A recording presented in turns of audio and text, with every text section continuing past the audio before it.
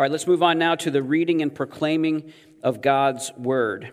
We are in the Gospel of John still, and here we come to a very famous story about Jesus.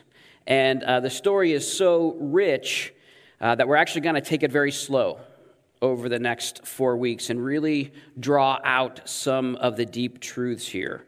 And so we're just going to get to the start of it this week.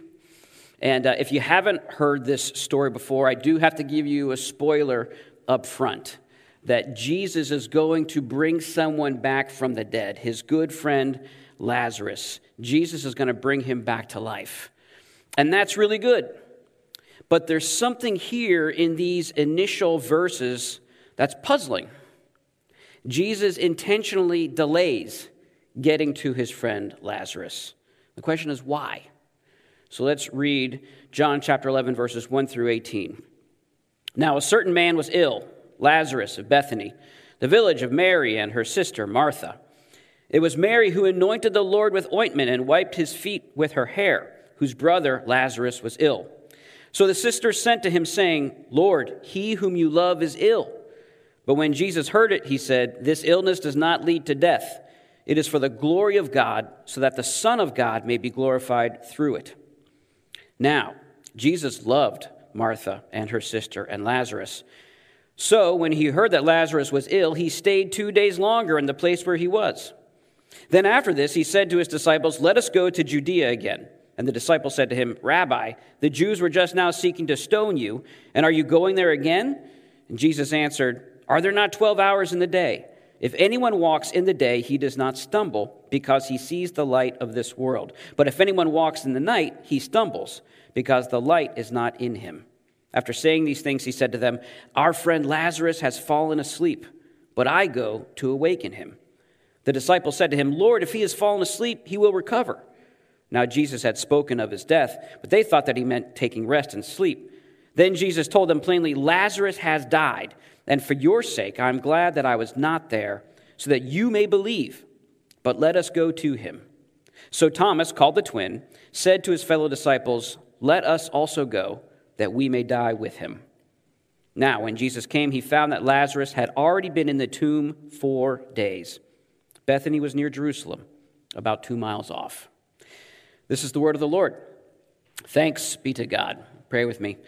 God, we're grateful for your word, and we ask that as we hear it and as we sit under it, that you would, by your Spirit, apply it to our lives, that we would hear good news, that we would see Jesus lifted up among us, that we would find him captivating, and that we would desire to follow him, and that we would be led by your Spirit. Please use this time to make us more like him, to unite us together as your people, and to give us a love and passion for your world that you have as well. We pray this in Jesus' name. Amen. My daughter, Raylyn, has what doctors describe as a severe peanut allergy. And we found this out after a decent reaction on her first birthday party to a cake that we bought. And so when we found it out, we got Benadryl and we got an EpiPen, right, just to be safe, and was prescribed for her. And every once in a while, she would get a hive or two, and we know, oh, okay, she's been exposed to peanuts somehow. Nothing too serious. But then one day, years ago, we actually had a church Easter egg hunt in a park in Los Gatos. Everyone brought their own candies in little eggs, right? And all the little kids did the egg hunt. And somehow, Ray got serious exposure to peanuts. And so it started out that she was just kind of lethargic. And then she got hives. And then she was coughing. And we were all cleaning up. There weren't very many people around. And so Aaron shows me what's going on. And I run to my car where there is supposed to be Benadryl in the glove compartment. And I didn't see it.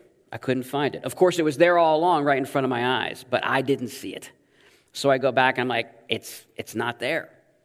So then Aaron takes Ray to her car, decides to drive her home to get her some Benadryl.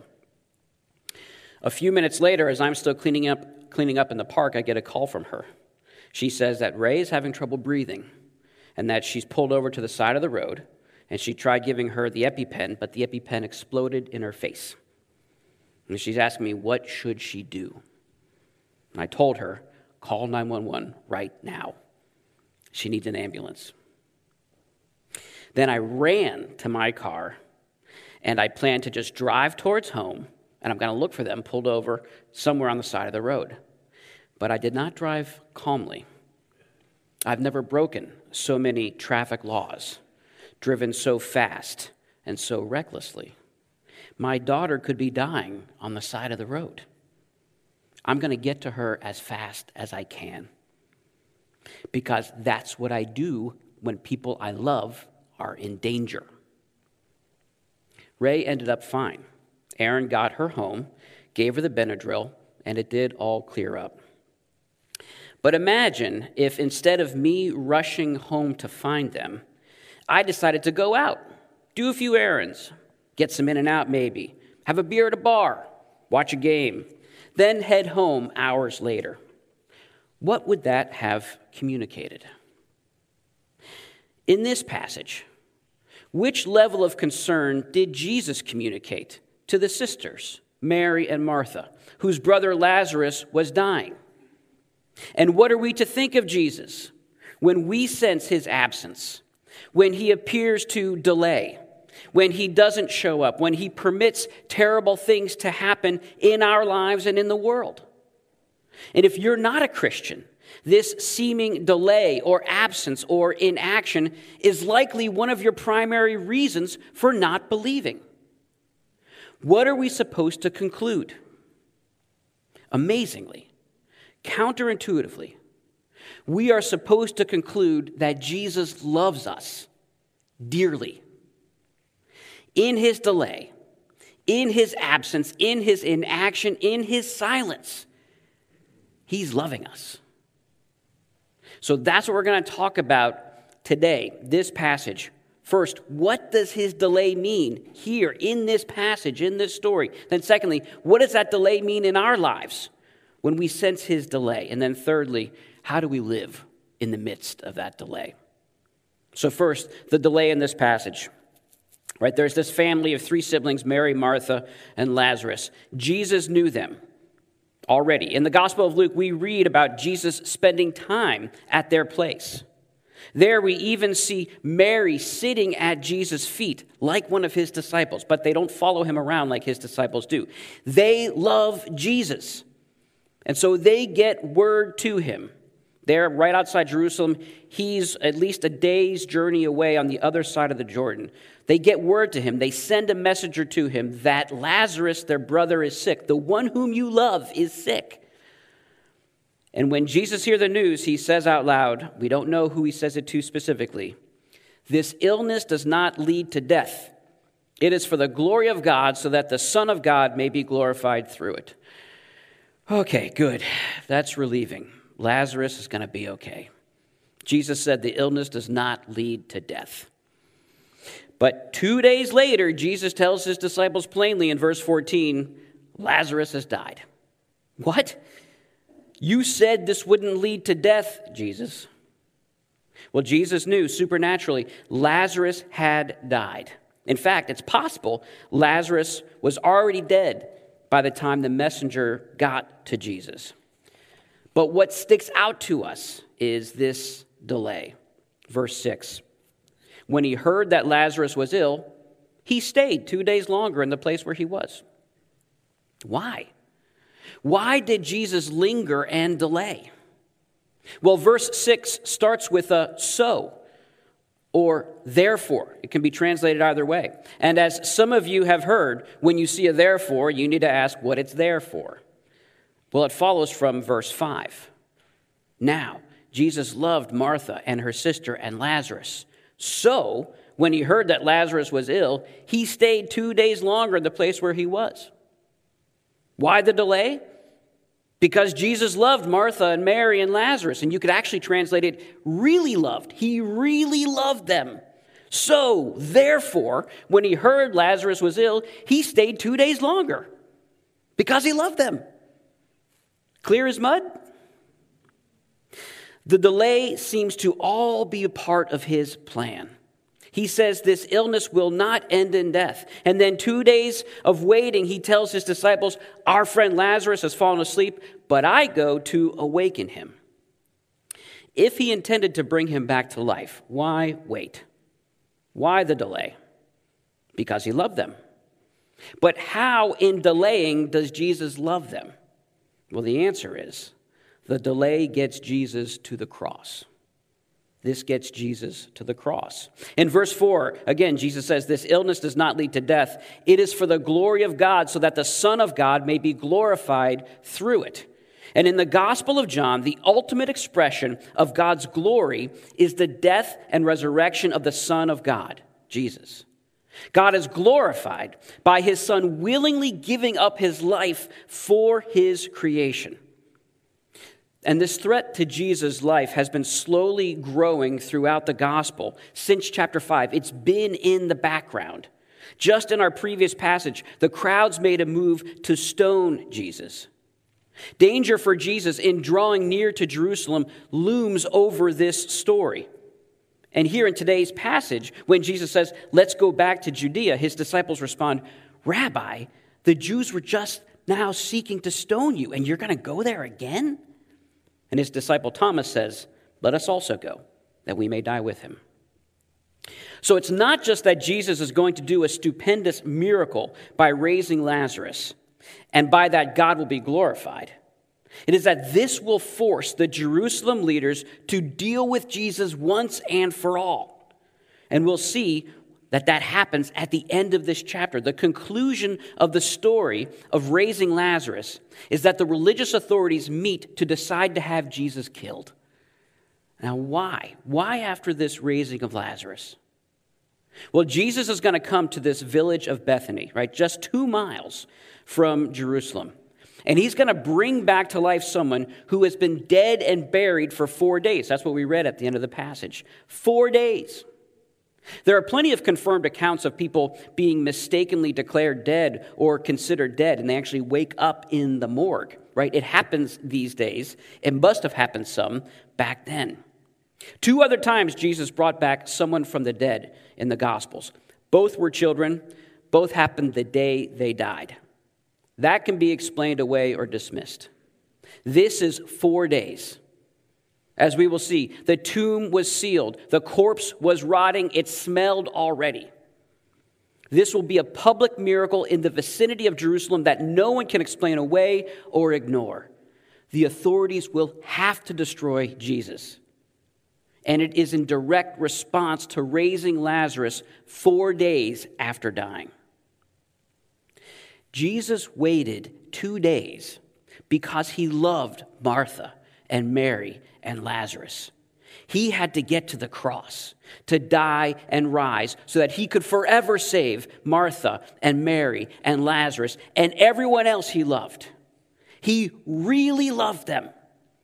And so therefore he waited 2 days. That's why in this passage there's a delay.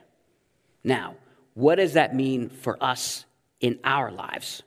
What about Jesus' delay in our lives when Jesus seems absent or inactive? Delayed. Something that you've longed for and been praying for a long time, like having a spouse or a child. Something that hurts and causes pain, a sickness or emotional anguish. A basic need like housing or a job. Something that seems obviously good, like the salvation of a child or a close family member. Or simply wanting to mature and get over a particular bad habit or sinful practice. You're working toward these things and you're praying about them, and Jesus is nowhere to be seen. At least that's how it feels. No movement, no change. Jesus and his power seem absent in this area. He's somewhere else. What's going on? Well, we can jump to a few incorrect conclusions. And the first might be, I'm doing something wrong, right? The reason why Jesus is delayed and not answering my prayers and requests is because I'm not being obedient enough. I'm not good enough. I don't love him enough. And that's wrong. With just one caveat we'll get to in a moment. But generally that's wrong. And our author, John, starts this passage in a particular way to counter this mistaken belief that the more obedient and worshipful you are, the more blessings and answers to prayer you'll receive. He starts verse 2 by saying, "It was Mary who anointed the Lord with ointment and wiped his feet with her hair, whose brother Lazarus was ill." Now, this is a famous scene recorded in all four Gospels. We haven't even gotten to it yet in John.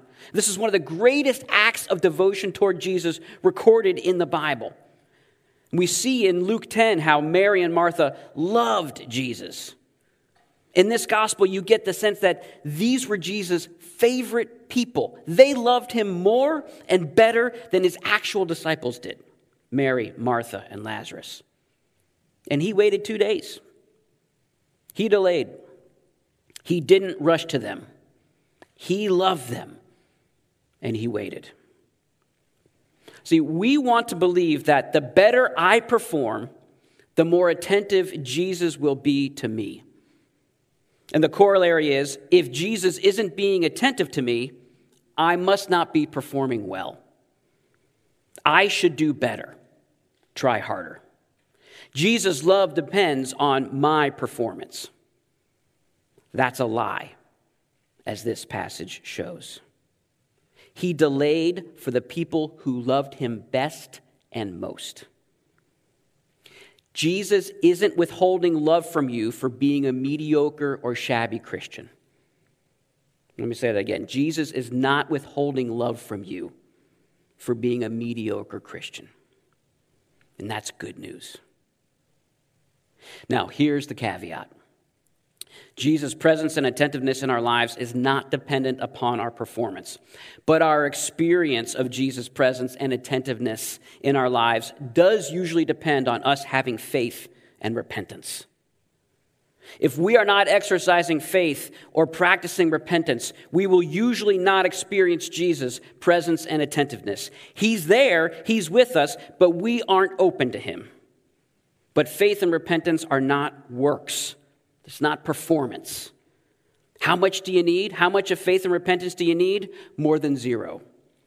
A mustard seed's worth, Jesus says. Something as simple as turning and saying, I am a mediocre Christian. Jesus, Lamb of God, have mercy on me, a sinner. Simple, true, not a performance. Here's another wrong conclusion. Jesus just isn't capable or interested. It's not that there's something wrong with you, there's something wrong with him. He's incompetent. And that might have been what Mary and Martha were thinking, right? When Jesus said this illness would not end in death, but it's for the glory of God. We don't know who he said that to, but it's possible that the messenger heard what Jesus said, and then he took that message back to Mary and Martha. And when that messenger got to them, Lazarus was probably already dead. So imagine the sisters hearing that word from Jesus. Your brother Lazarus, this will not end in death for Lazarus. And Lazarus is already dead. Imagine them thinking, wow, Jesus, you got that one wrong. In fact, next week in the next passage, we'll see how their reaction to him kind of suggests this. That they kind of thought, well, I guess you just weren't strong enough to do this for us. But we see that what was going on behind the scenes with Jesus, we know he had a plan all along. His intentions were set. He's in control and he knows what he's doing. Something I realized preparing this week, we see an incredibly rich picture of Jesus in the four Gospels. We get a great sense of his personality and emotional makeup. We see him express the full range of human emotion, right? Anger, frustration, fear, fatigue, joy, laughter, sadness. You know one thing we never see from Jesus? Panic. He never panics. He gets word his good friend Lazarus is ill. He doesn't panic. What's the first thing you're supposed to do in a crisis or an emergency? First, don't panic. Jesus doesn't get unhinged. He doesn't get flummoxed because he knows what he's doing. Now, this doesn't make him cold or disinterested. In fact, we'll see him weep before Lazarus' tomb, knowing that in just a few moments, he's going to raise him from the dead. He weeps over a friend he's about to heal. So Jesus is soft-hearted, but he doesn't panic. Jesus is locked in. He is not surprised by our brokenness and sin. He is not surprised by suffering and death. He doesn't panic in the face of it. And therefore, he can remain focused on his mission, loving us and glorifying his Father. And sometimes that means waiting 2 days.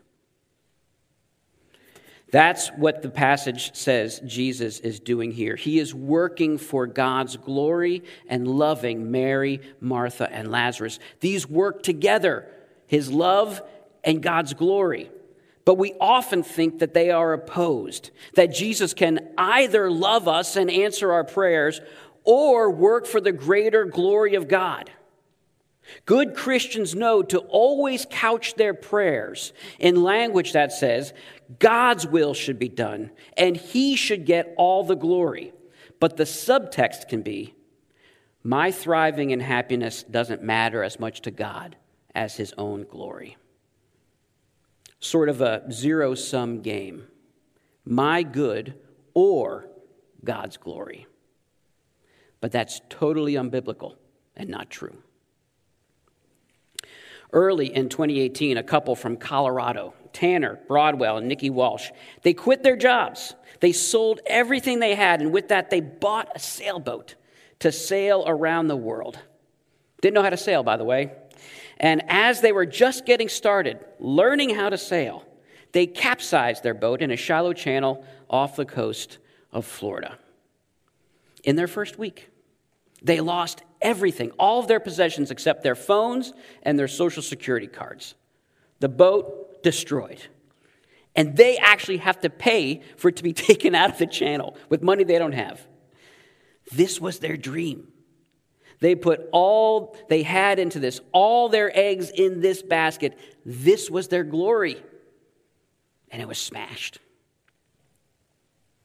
Going back to the first chapter of John, in making all things through the Son, and the Son taking on flesh and entering creation, God was putting all his eggs in this basket, us.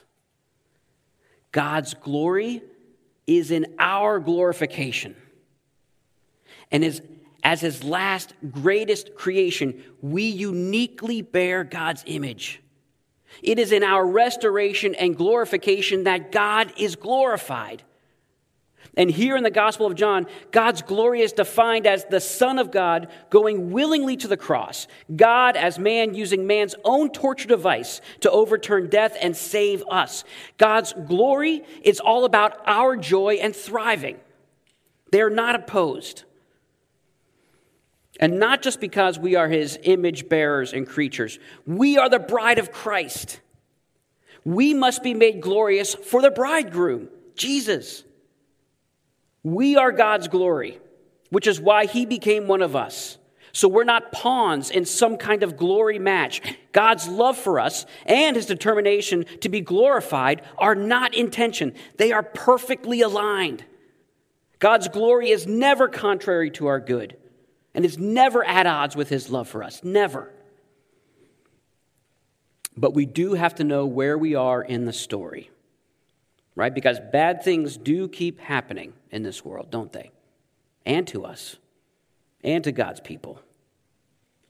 Lazarus, though he was brought back to life, he did ultimately die again. Lazarus is not still walking the earth. So this is not the time of the story when God stops all bad things from happening. This is the time in the story when God absorbs all bad things in Jesus in order to overcome them and even work through them. And now he sends out his people to proclaim and live that message, sharing in the sufferings of Christ, in order that all those who are God's will be drawn to him. Only then will a time come when all bad things end. So right now, God is using everything to bring us and the whole world to that good ending.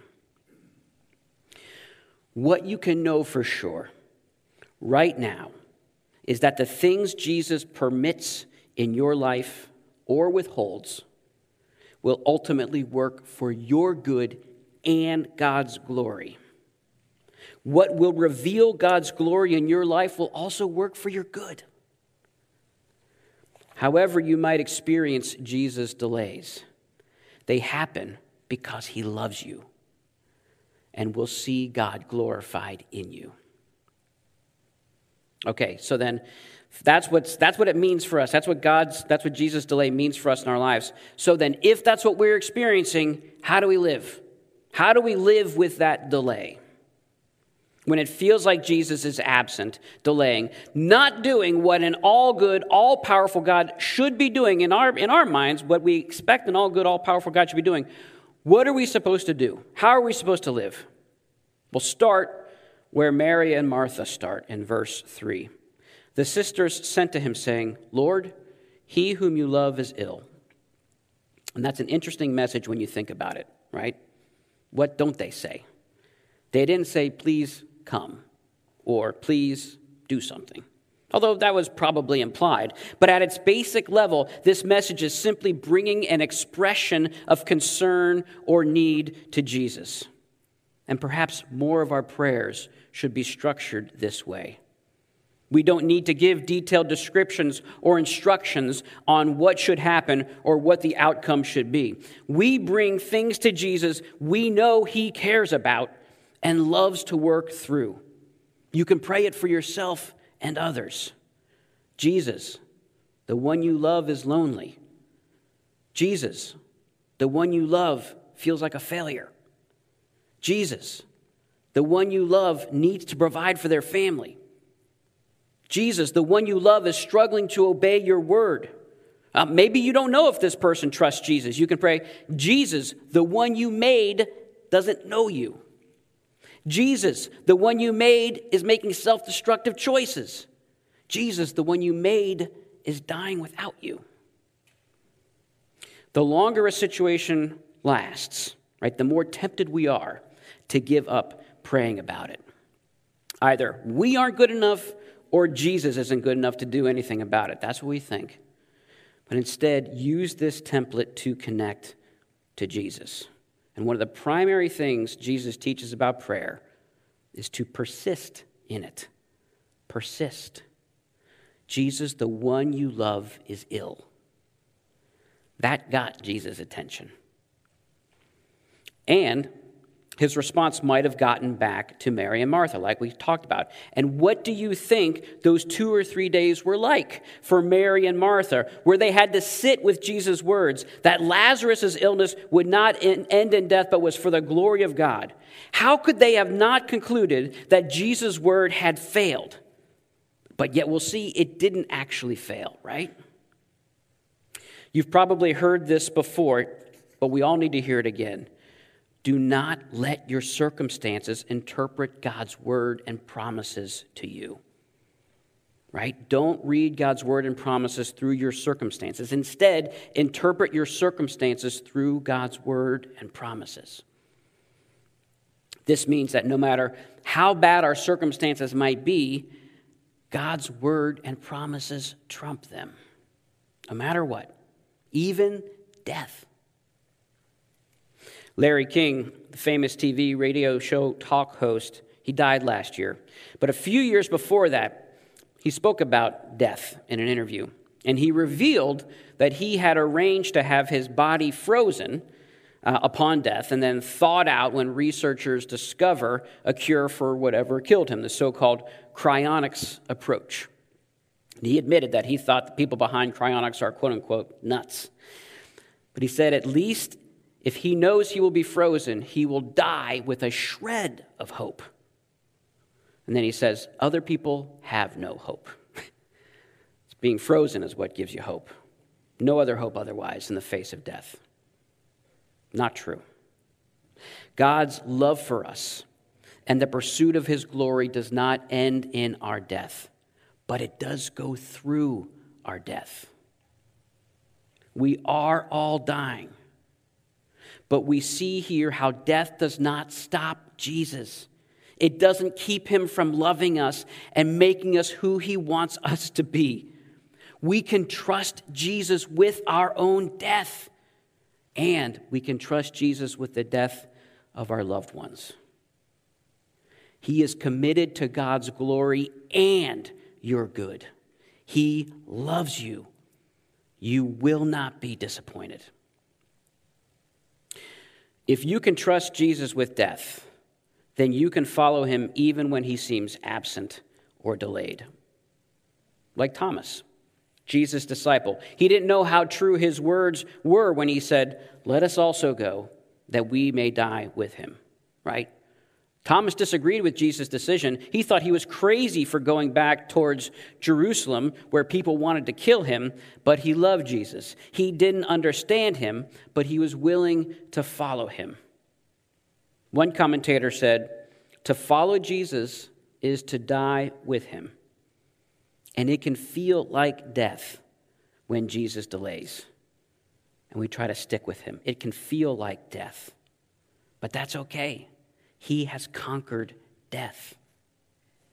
You can trust him with death. You can trust him with delays.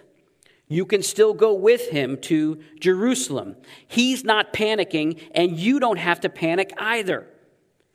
His delay that feels like death is drawing you to his cross, and that's where you will find him. One more thing. We're talking a lot about Jesus loving his people who already want to be with Jesus, but the invitation is actually open for anyone and everyone to come to him on the same terms. You entrust yourself to him, he gives you his eternal love. And what that love does is take all that you've done and all that's been done to you, all that time before you knew Jesus, and it is turned and used for your good and God's glory. It's as if his resurrection power works backwards through time in your life. Because while you might have just begun to love and trust Jesus, he's always loved you. I know I've told this story before about how I got out to California back in 1999. It was late June. I was finishing up my first job, my first year out of college, and I didn't like it. I had a good offer from them. They wanted to keep me on, but I knew I couldn't stay. I had to go. And I told them I wasn't coming back, but I didn't know what I was going to do. I was actually just kind of waiting to hear something from God, praying about it. Randomly, my dad asks me to go to San Francisco with him at the end of July for a nice father-son weekend. Sure, that'd be great. I mean, what else do I have to do? Then one day, in my office, in late June, it hits me. I should try to teach at a Christian high school. Okay. Sounds awesome. I get online, get a list of schools that need a social studies teacher, right? But it's late June. Schools have already filled their roster already. Only one school called me back, the King's Academy in Sunnyvale, California. No idea where that was. So we had a phone conversation, and towards the end of the phone conversation, I asked, where is Sunnyvale anyway? Right? I'm willing to go anywhere. I don't care, and I assume this is going to be some podunk rural town, right? I'd say, it's a San Francisco Bay Area, Silicon Valley, actually. I tell them, I'm going to be out there in a few weeks. They say, well, you got to come in for an in-person interview. I'm like, oh, great. And there in that interview in late July, they hired me on the spot. That's how I got here. I had a plane ticket to my interview before I even knew what I was interviewing for. That's what God is doing with our lives. He is taking us to a glorious, beautiful destination. And everything that happens in our lives has meaning on its own, but everything also is a plane ticket to where God is taking us. He uses it all. We can't see it all clearly right now, but one day we will. Can we trust him until then? So this is the end. We have to get the order right. Verses 5 and 6. We mess it up. We turn it around. We want to read it this way. When he heard Lazarus was ill, Jesus stayed 2 days longer where he was. But he actually did love Martha and her sister and Lazarus, despite appearances. That's the wrong order. This is the right order. Jesus really loved Martha and Mary and Lazarus, so he stayed where he was 2 more days. Get the order right. Practice saying it to yourself and to each other. Jesus really does love you. That's the only reason why he's not doing what you think he ought to be doing right now in your life. You are his glory. We are his bride. And not even death can keep you from him. Let's pray. God, we are grateful for this word. We are grateful to learn that your son Jesus loves us with an everlasting love and a passion. And so we ask that you would help us to be patient and to wait and to have faith and to trust that when he seems absent or when he seems delayed, that we would know that he is only doing this out of love for us. Please give us eyes of faith to see and to trust your promises through whatever circumstances we are facing, that we might be able to bring good news to whoever is suffering, to whoever is hurting, to whoever is doubting and asking questions. Help us to be a community of hope and faith and love and life where Jesus is evident. It's in his name we pray. Amen.